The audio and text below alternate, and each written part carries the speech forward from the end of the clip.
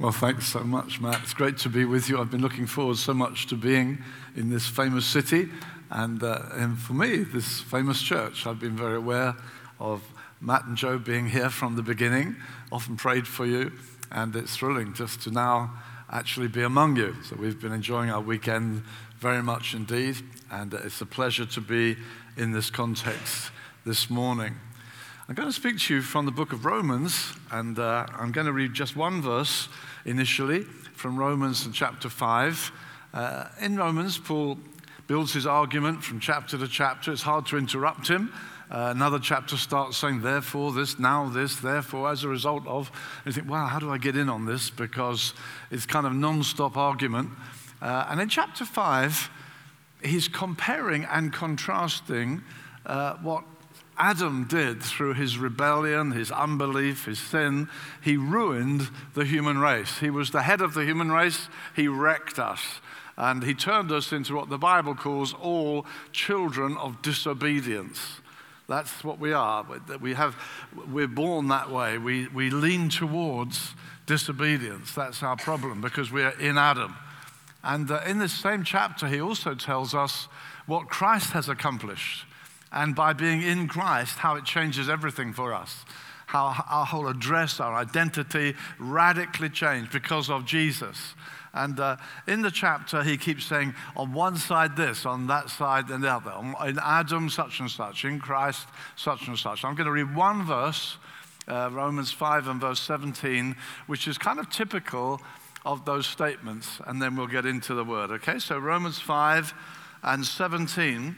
If by the transgression of one, that's Adam, death reigned through that one, much more, those who receive the abundance of grace and the gift of righteousness will reign in life through the one, Jesus Christ. So death reigning through one, life reigning through the other. Let's pray. Father, thank you so much.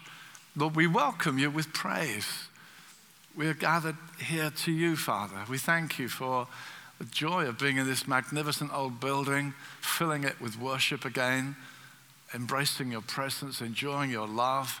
Father, thank you for the massive privileges that are ours. And we ask you right now, Father, for the help of the Holy Spirit. We thank you, your word is living and powerful. And we ask for the help of the Spirit that we might hear your voice, that we might recognize, no, this is what God is saying to me.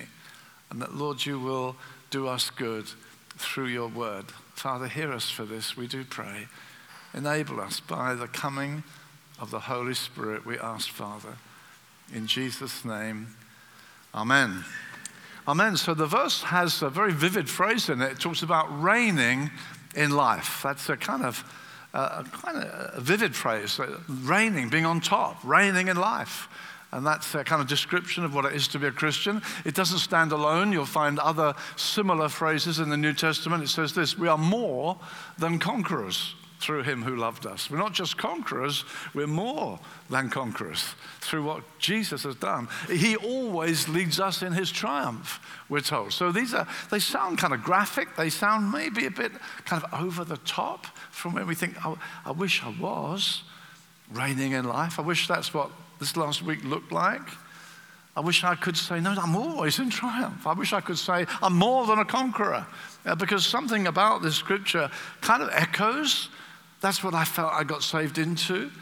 And yet when I look at my life, I think, oh, Lord. And sometimes we can come to a sort of crisis. Maybe we go away to a conference. We put other things aside. We focus on the preaching. And we feel God stirring us, drawing us. Maybe we're given an invitation. We come forward and say, Lord, I want to do better for you now. Maybe it comes to the end of the year. We're coming gradually to the end of this year. And you come to the end and you look back and you think, oh, Lord, that isn't really what I had hoped for. I'm sorry about this, Lord. And someone's given you a new diary and you think, Lord, I haven't messed up one page yet. There's a whole year ahead. Now, Lord, I'm going to do better. I'm determined to do better. And that's great when you get a fresh motivation. That's very helpful for us. We need such moments of fresh motivation. Say, right, I'm going to reign in life. I'm sure most of us have known moments where we think, I want to do better. And sadly, at that moment, we very rarely read the small print. We don't see what it says. We think, now how am I going to do it? We think, right, I'm going to set myself some targets. I'm going to put my alarm clock earlier. I'm going to get up earlier. I'm going to pray longer. I'm going to read my whole Bible. I'm going to read my Bible through this year.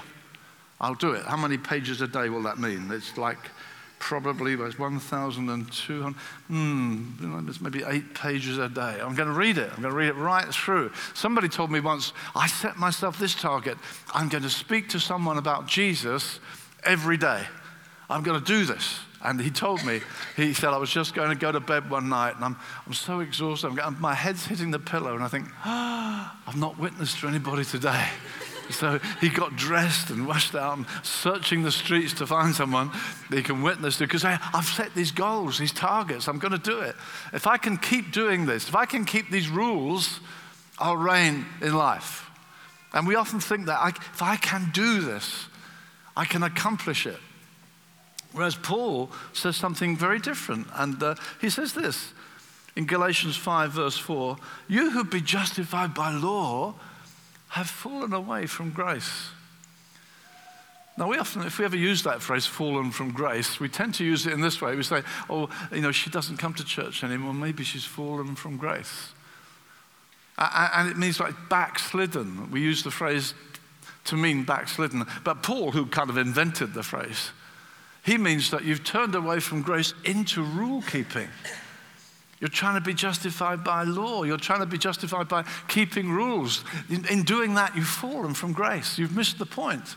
In fact, he wrote that to the Galatians. I quoted to you from Galatians 5 and verse 4. And Galatians is quite an interesting epistle.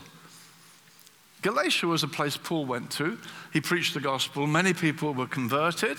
And you can read in Galatians, the Spirit of God was manifestly there. There were signs, wonders, miracles. God was present with them. A terrific young, new church that Paul had brought to birth. That was his apostolic calling. He would go to a new town, preach the gospel, people be saved, he'd build them into a community. And Galatia was a place for the great church. And when he'd done that job, because he's an apostle, so he's laid the foundations, he's done that task, now he's going to go and do it again somewhere else. He moves on. And when he moved on, the Bible makes it clear that the Judaizers moved in behind Paul into Galatia. So what do we mean, the Judaizers? Well, probably Christians, but actually their roots still strongly into Judaism, into Old Covenant thinking, and are still affected by that.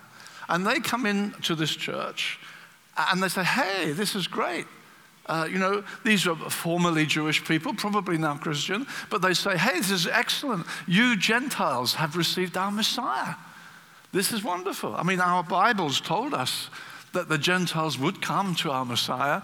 Hey, welcome. This is wonderful. But if you want to make sure all is well, I mean, we've known him for centuries. You mustn't eat that kind of food. And you must keep the feast days. And really, you should keep the Sabbath. And actually, you should all get circumcised. If you want to make sure all is well, that's what God's always required. And you should add these things to make sure everything's okay. I mean, it's great you've received the Messiah, but you need to add these things to make sure everything's okay.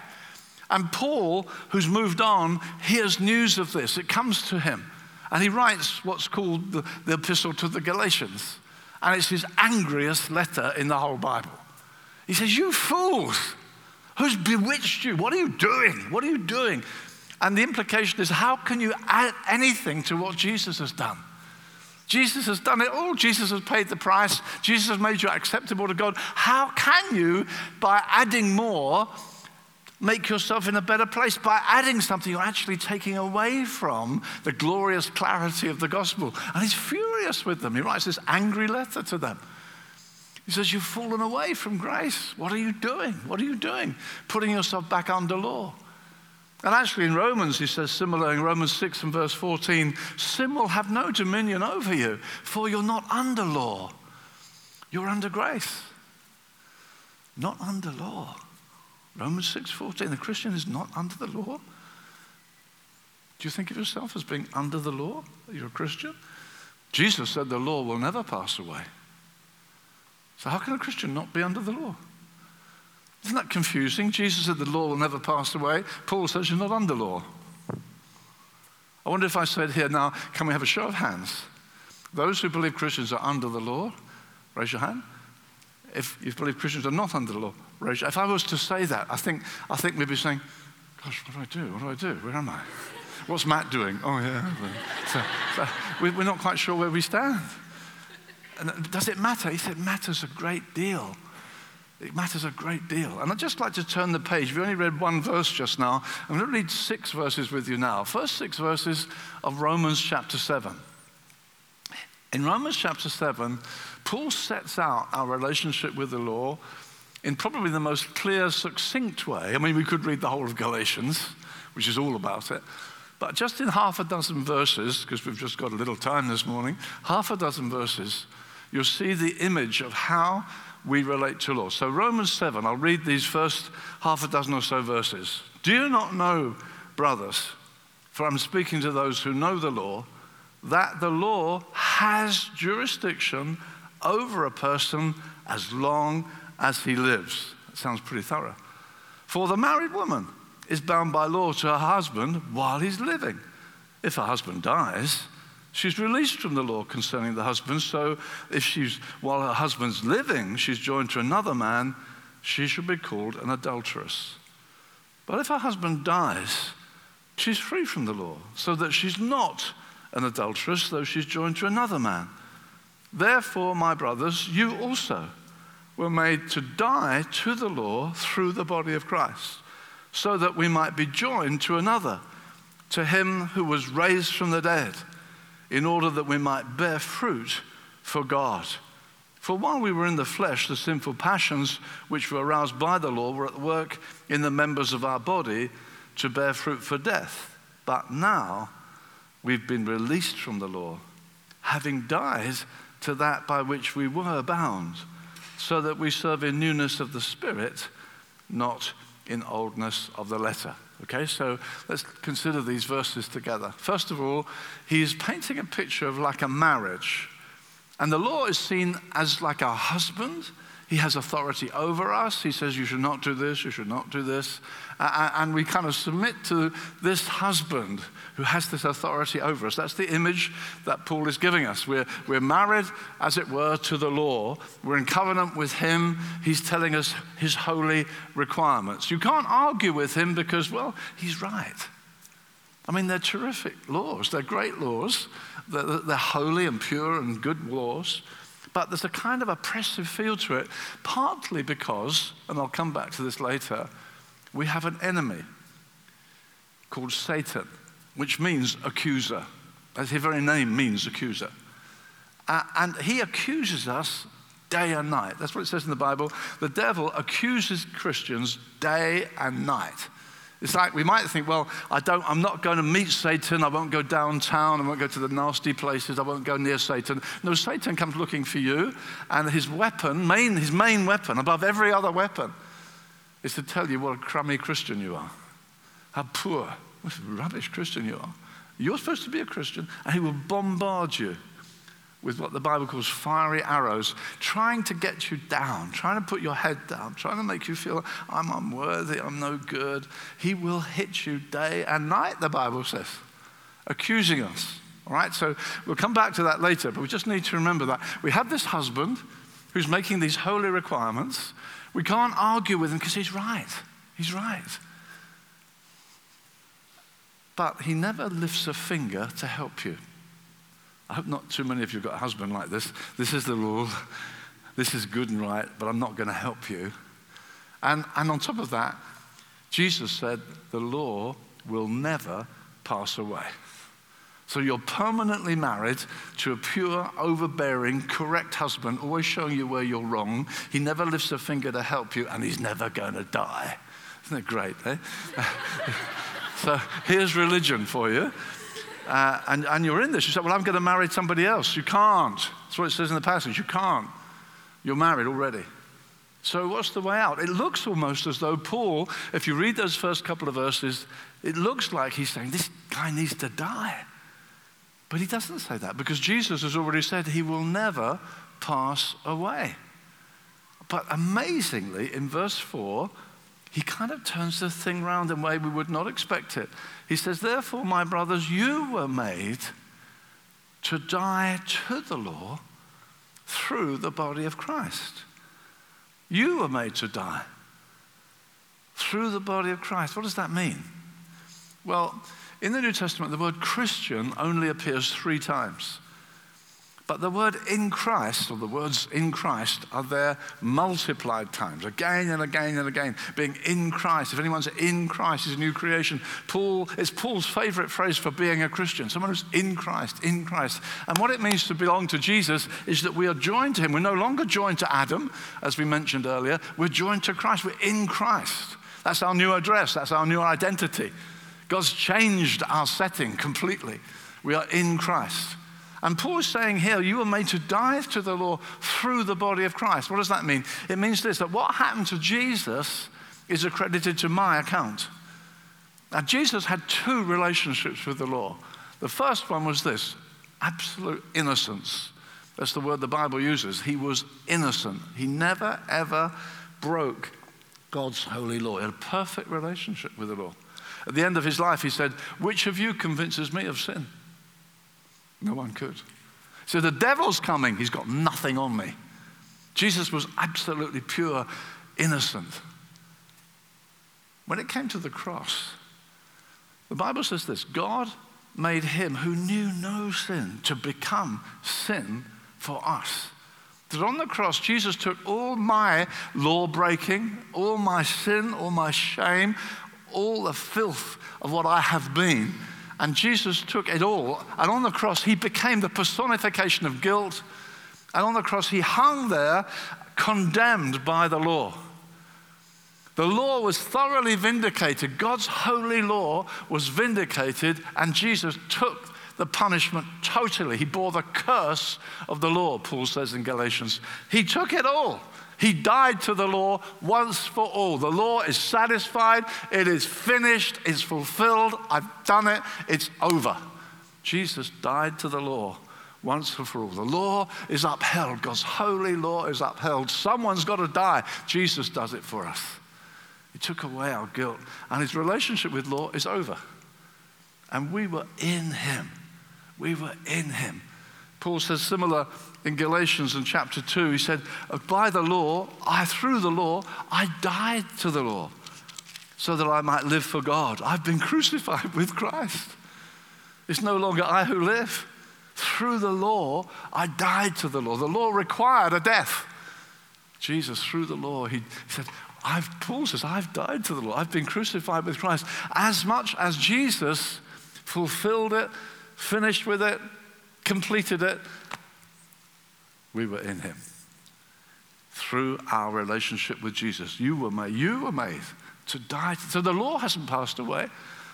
The law, Paul says in Timothy, the law is good provided you use it lawfully, knowing it's not for the righteous, but for sinners. The law keeps on saying, thou shalt not, thou shalt not. But believers died with Jesus on the cross. It's a finished thing. It's all over. I don't have any more relationship with the law. I've died to it. In fact, in verse 6, it says this, you've been released from the law. It's the word you might get if you were discharged from, say, being in the army. The great Dr. Martin Lloyd-Jones, wonderful preacher of previous generation, he used this illustration. He said it's like a soldier who's maybe been in the army for a couple of years. He's used to jumping when the sergeant says jump, left, right, turn, you do whatever the sergeant says. And then there comes the moment when you're discharged. And he says, imagine the soldier just walking across the parade ground. He's got no tie on. He's got his jacket over his shoulder. He's just strolling. And the sergeant comes around the corner. He says, soldier. He says, sergeant. He says, hey, wait a minute. I'm out of here. Bye. And he says, it doesn't matter how much he shouts at you. He can't touch you. He can't touch you. You're discharged. That relationship is over. It's finished. We don't go there anymore.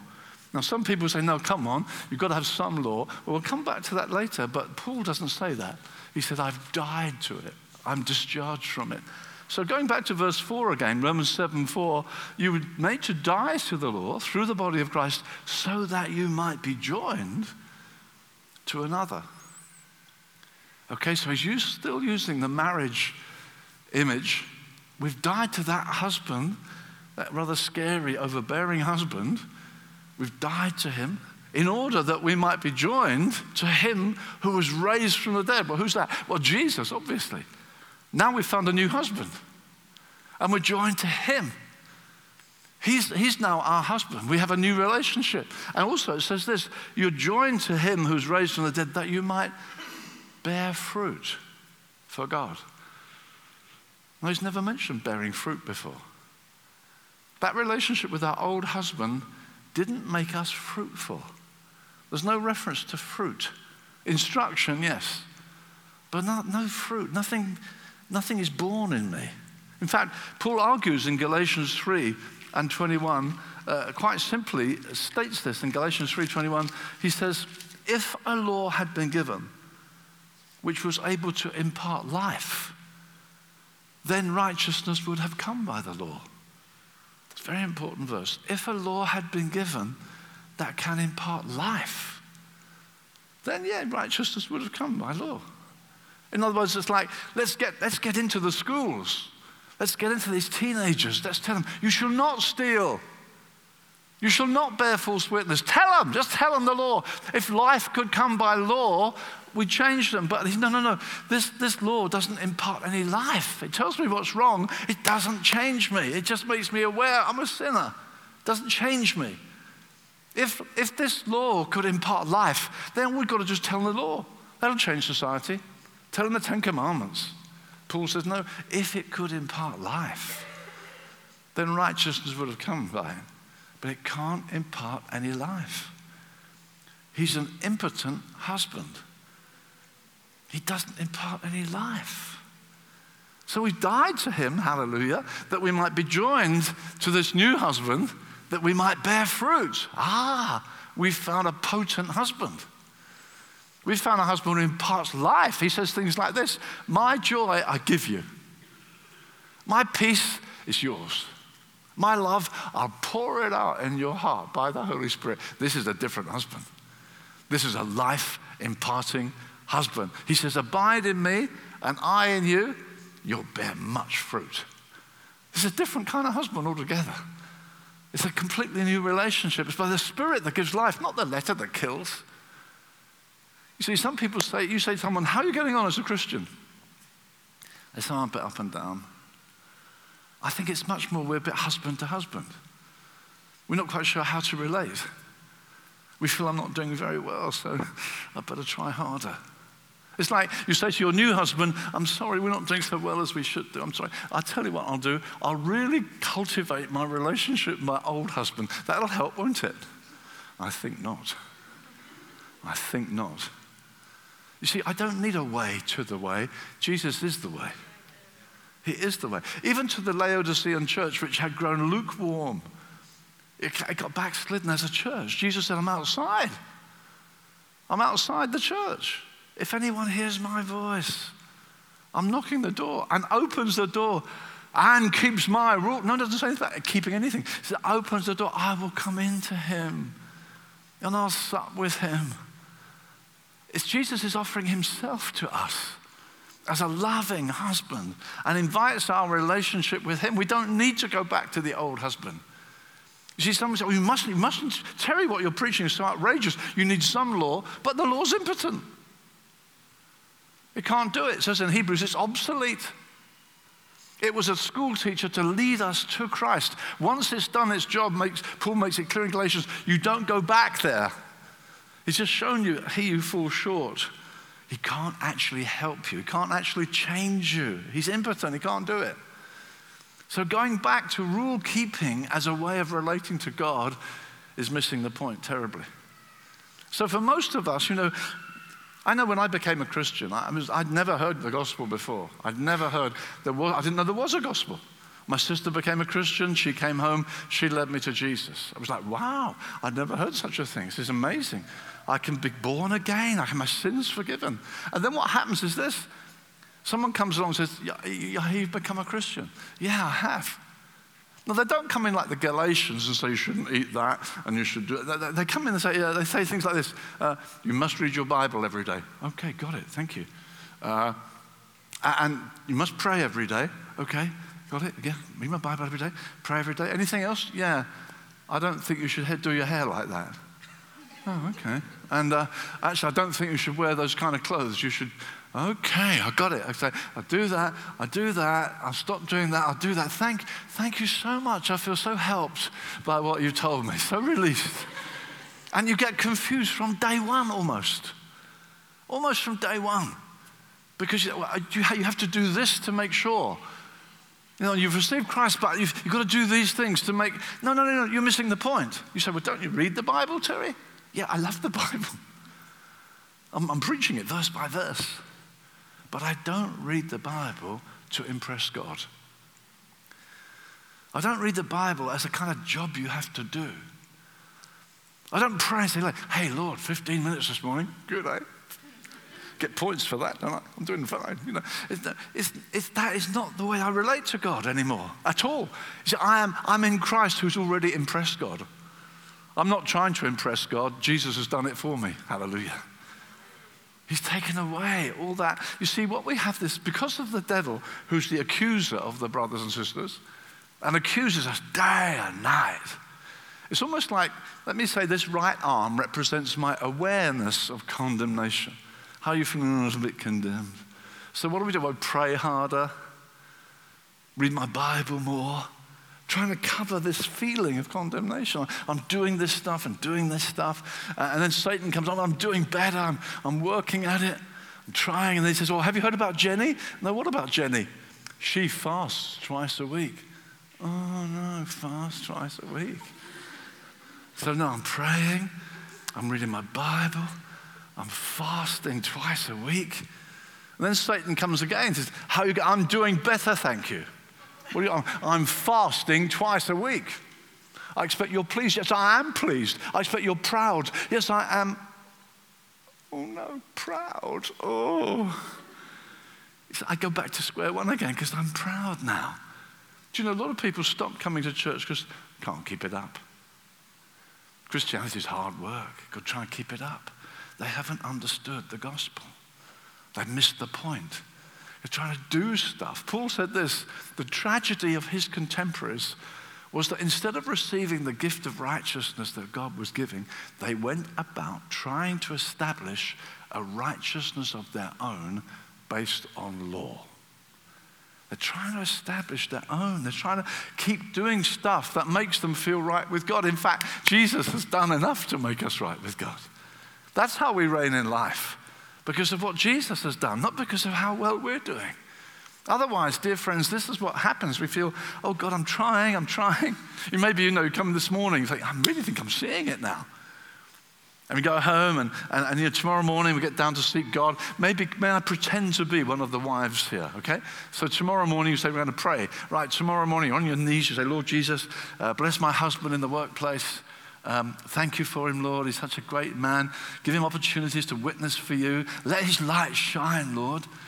I feel he's really tired lately. I'm really quite concerned for him. I think I'm getting quite worried. I'd like to really bless him. Maybe, I know what I'll do. I'll do a nice meal for him. Yeah, I'll go and get some. I know what I'd like. I'll go and get a nice steak. And I'll really do it nicely. I'm supposed to be praying, aren't I? Oh, yeah, I was praying. Praying. Oh, God, what do we got? We've got the missionaries coming. The missionary supper on Friday. The missionary supper. Lord, bless the missionaries as they come to us on Friday, as they tell us about what they're doing. Lord, let it stir us. And Lord, really use them and bless the supper. Oh, yeah, the supper. I said I'd get the salad, and I haven't got any salad yet. I've got to go and get the salad. I must be careful. I won't get ready in time. And I know what I could do. I could get the salad at the same time I get a meal for my husband. Yeah, of course, that'd be fun. I'll go down. I'll get the salad, and then we'll be fun tonight. And then Satan comes and says, O mighty woman of intercession? Are you prevailing in the heavenlies? Prevailing in the heavenlies. I'm a waste of time. When I try praying, my brain goes out the window. I'm a useless prayer. I'm a terrible Christian. Oh dear. I better get back to my Bible reading. Where was I? My Bible reading. Oh yeah, I remember. I was 13 days behind, wasn't I? I think I was, I remember I was in Leviticus. Yeah, that's where I got to. Leviticus chapter 4. And what was it? Hold on, let me just find it. Where I got to. Suddenly disappeared. There we are. And the priest shall remove from the sacrifice all the fat of the bull of the sin offering, the fat that covers the entrails, and all the fat which is on the entrails, and the 2 kidneys with the fat that's on them, which is on the loins, and the lobe of the liver, which he shall remove with the kidneys. You see? And then Satan comes and says, getting a lot out of our Bible, are we? And you say, no, I don't have a clue what it's all about. I'm a terrible Christian. I've just had a terrible quiet time. I will probably have a terrible day now. See, that's the way our brain goes. I'm useless. What do you mean you're useless? Well, you're now gauging yourself, your relationship with God. You're gauging it on how well you prayed this morning, how well you read your Bible this morning. And as I said earlier, you said, well, don't you read? I do read my Bible. I love reading my Bible. But I'm not doing it to impress God. I've just been working through Ezekiel, jolly hard work. You think, wow, didn't I do well? No, I don't think I did very well. It's not terribly relevant. I'm in Christ, hallelujah. I'm pressing on and go on to Daniel, which is quite exciting now. You think, oh Lord, I'm not doing it to gain merit. I'm not praying to gain merit, to try and impress. I'm not doing it for those reasons. And when we step back from that, I think, no, thank you, Jesus. See, sometimes even the way we pray, somebody said to you maybe, when you pray, start with confession. People sometimes say that. Start, so you've got to clean the decks first. So you say, Lord, I come into your presence, I'm sorry for this. Now, that's not what Jesus said. When his apostles said, teach us to pray, he said, when you pray, say, Father, hallowed be your name. Your kingdom come, your will be done. You don't come saying, I'm sorry. You see, if you do, you've got an enemy called the accuser. And he hears you. Lord, I come into your presence, I'm so sorry for. What about that as well? Oh yeah, and that too. Sorry about that as well. And what about, oh yeah, it's like he gives you a spade and you dig a big hole and jump into it. Oh, I'm so sorry, I'm such a terrible Christian. And so relating to God becomes sin consciousness. And you miss the point. Prayer becomes a pain. Do I have to pray? Yeah, I've got to pray. Oh, horrible. No, I love praying. I come to God and say, thank you, Father. Hallowed be your wonderful name.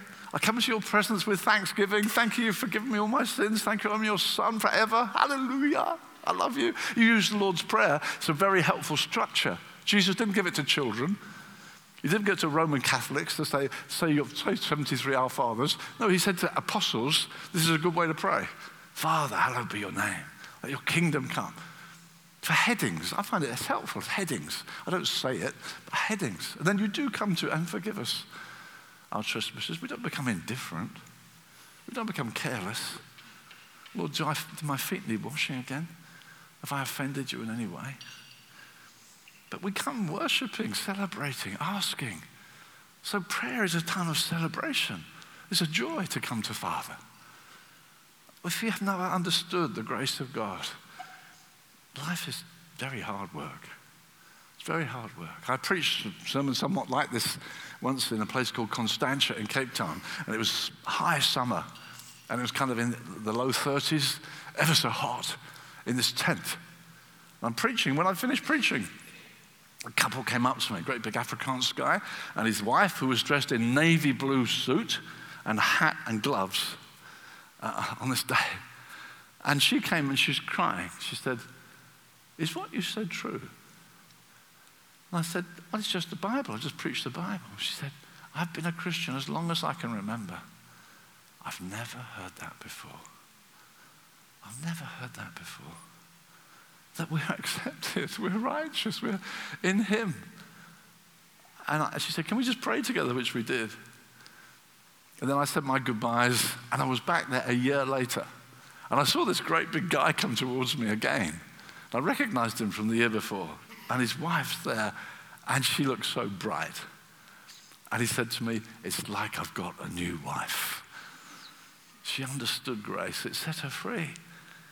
See, we reign in life, it says, through the abundance of grace and, one more thing, the free gift of righteousness. The gift of righteousness. It's a gift. It's a gift. The answer to condemnation is not me trying to do this and this and this. It's not, sanctification is not the answer to condemnation.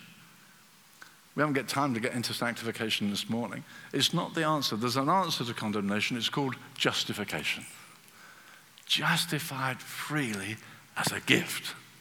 Romans 8:1, there is therefore now no condemnation for those who are in Christ Jesus. There isn't any.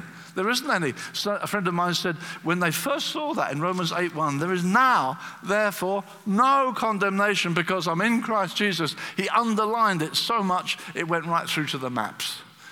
He was so thrilled. I'm free, I'm free. Yes, he gives us the gift. Even in the Old Testament, they were told to bring a lamb for their sin. They had to bring a lamb. And in Malachi, it really points out, you don't bring your diseased lamb, because they were saying, oh, well, we've got to give a lamb. Let's give that one. I don't want that one anyway. It's diseased. Give it to God. God says, that won't do.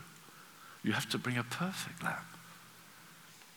And they would present their lamb to the priest, and the priest would inspect the lamb.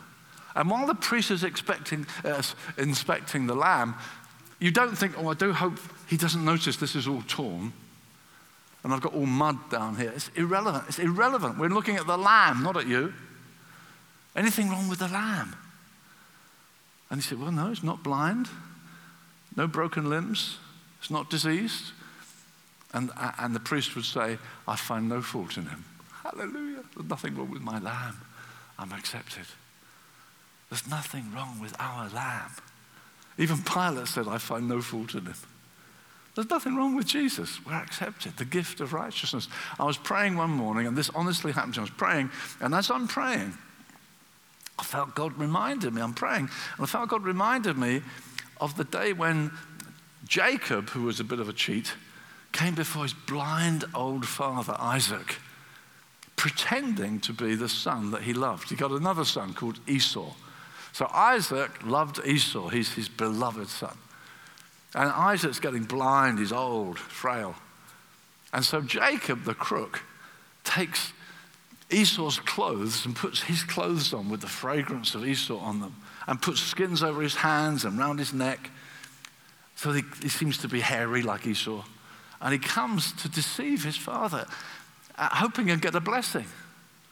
And I'm praying one morning, and I felt God said to me, don't fear that I'll find you hidden in the son that I love.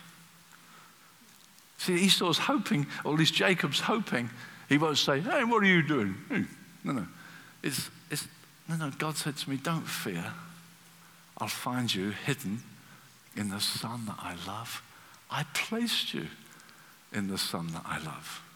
And Ephesians chapter 1 says, we are hidden in the son that he loves, and we receive every spiritual blessing because of that relationship. And God's arranged it. He's very happy for me to be hidden in the son that he loves. All the love he has for his son, my beloved son, my delightful son, I'm hidden in there. I feel like when I say to God, Lord, feel those clothes, Lord. Look at that obedience of Jesus. Look at his tenderness. Look at him laying down his life. Look at his obedience, even to the cross. I'm hidden in all that, and it's all at my account. And God says, yeah, I love you. You're accepted. We reign in life, beloved, because of this free gift. Free gift. I'm not trying to earn some righteousness. What a waste of time. I've got Jesus. And Paul's furious with the Galatians. How could you add to that? I'm accepted in the beloved. I'm righteous as a gift. It's done. It's done. John Bunyan, author of Pilgrim's Progress, the old Puritan, he said one day he was walking and he saw a vision. Interesting that Puritans saw visions. He saw a vision and he said, I saw Christ as my righteousness. And he was feeling a bit low. He said, I realize now Jesus Christ is my righteousness. And he said, if I feel a bit low, I can't take away from him. If I feel good, I can't add to him. He's my righteousness. And he's the same yesterday, today, and forever. So, beloved, when I wake up tomorrow morning, hey, he's my righteousness. If I sleep through my quiet time, he's my righteousness. He's my right. Beloved, that changes everything. He's done it for us. Of course we reign in life because of what he's done, not because of how well I'm keeping it up. That's what it means to be in grace and not under law. Paul says, sin shall have no dominion over you since you are not under law, but under grace. God's done it. We celebrate it. We enjoy it. We'll be breaking bread together soon to celebrate it once again, that he took our place, that we walk away free. It says in Hebrews that the priests of the Old Testament could never sit down because they'd offer another sacrifice, another sacrifice, another sacrifice. Then in Hebrews 10:14, for by one offering he has perfected for all time those being sanctified. By one offering, he's perfected us. God's declared us righteous. It's a done thing. He's done it, beloved. That's why we love him. That's why we come and worship him. That's why we celebrate him. He's done it. It's a done deal. He set us free through his precious, precious blood. God has done it. Let's pray. Father, thank you so much for this wonderful gift of reigning in life. Not because of us. We thank you sent a Savior. We thank you sent one who would take away the guilt. One who would say, come to me, learn of me. My yoke is easy. My burden's light. You'll find rest for your soul. And Father, I want to pray even now for some who have not found rest. They've just found it's hard and they've not found rest from you. Lord Jesus, we just ask you, Lord, just let the truth of your wonderful gospel set us free. That we understand it. We take it seriously. God has done it for us through his beloved Son and declared us righteous as a gift because of our relationship with Jesus. We thank you for this wonderful new covenant. Lord, have your way in our lives. Glorify your name. Keep blessing this lovely church. Lord, help us like Isaiah says, arise, shine, put on your beautiful garments. Pray for this church, Lord, to more and more across this famous city to arise and shine because we've put on our beautiful garments. We ask it in Jesus' name. Amen.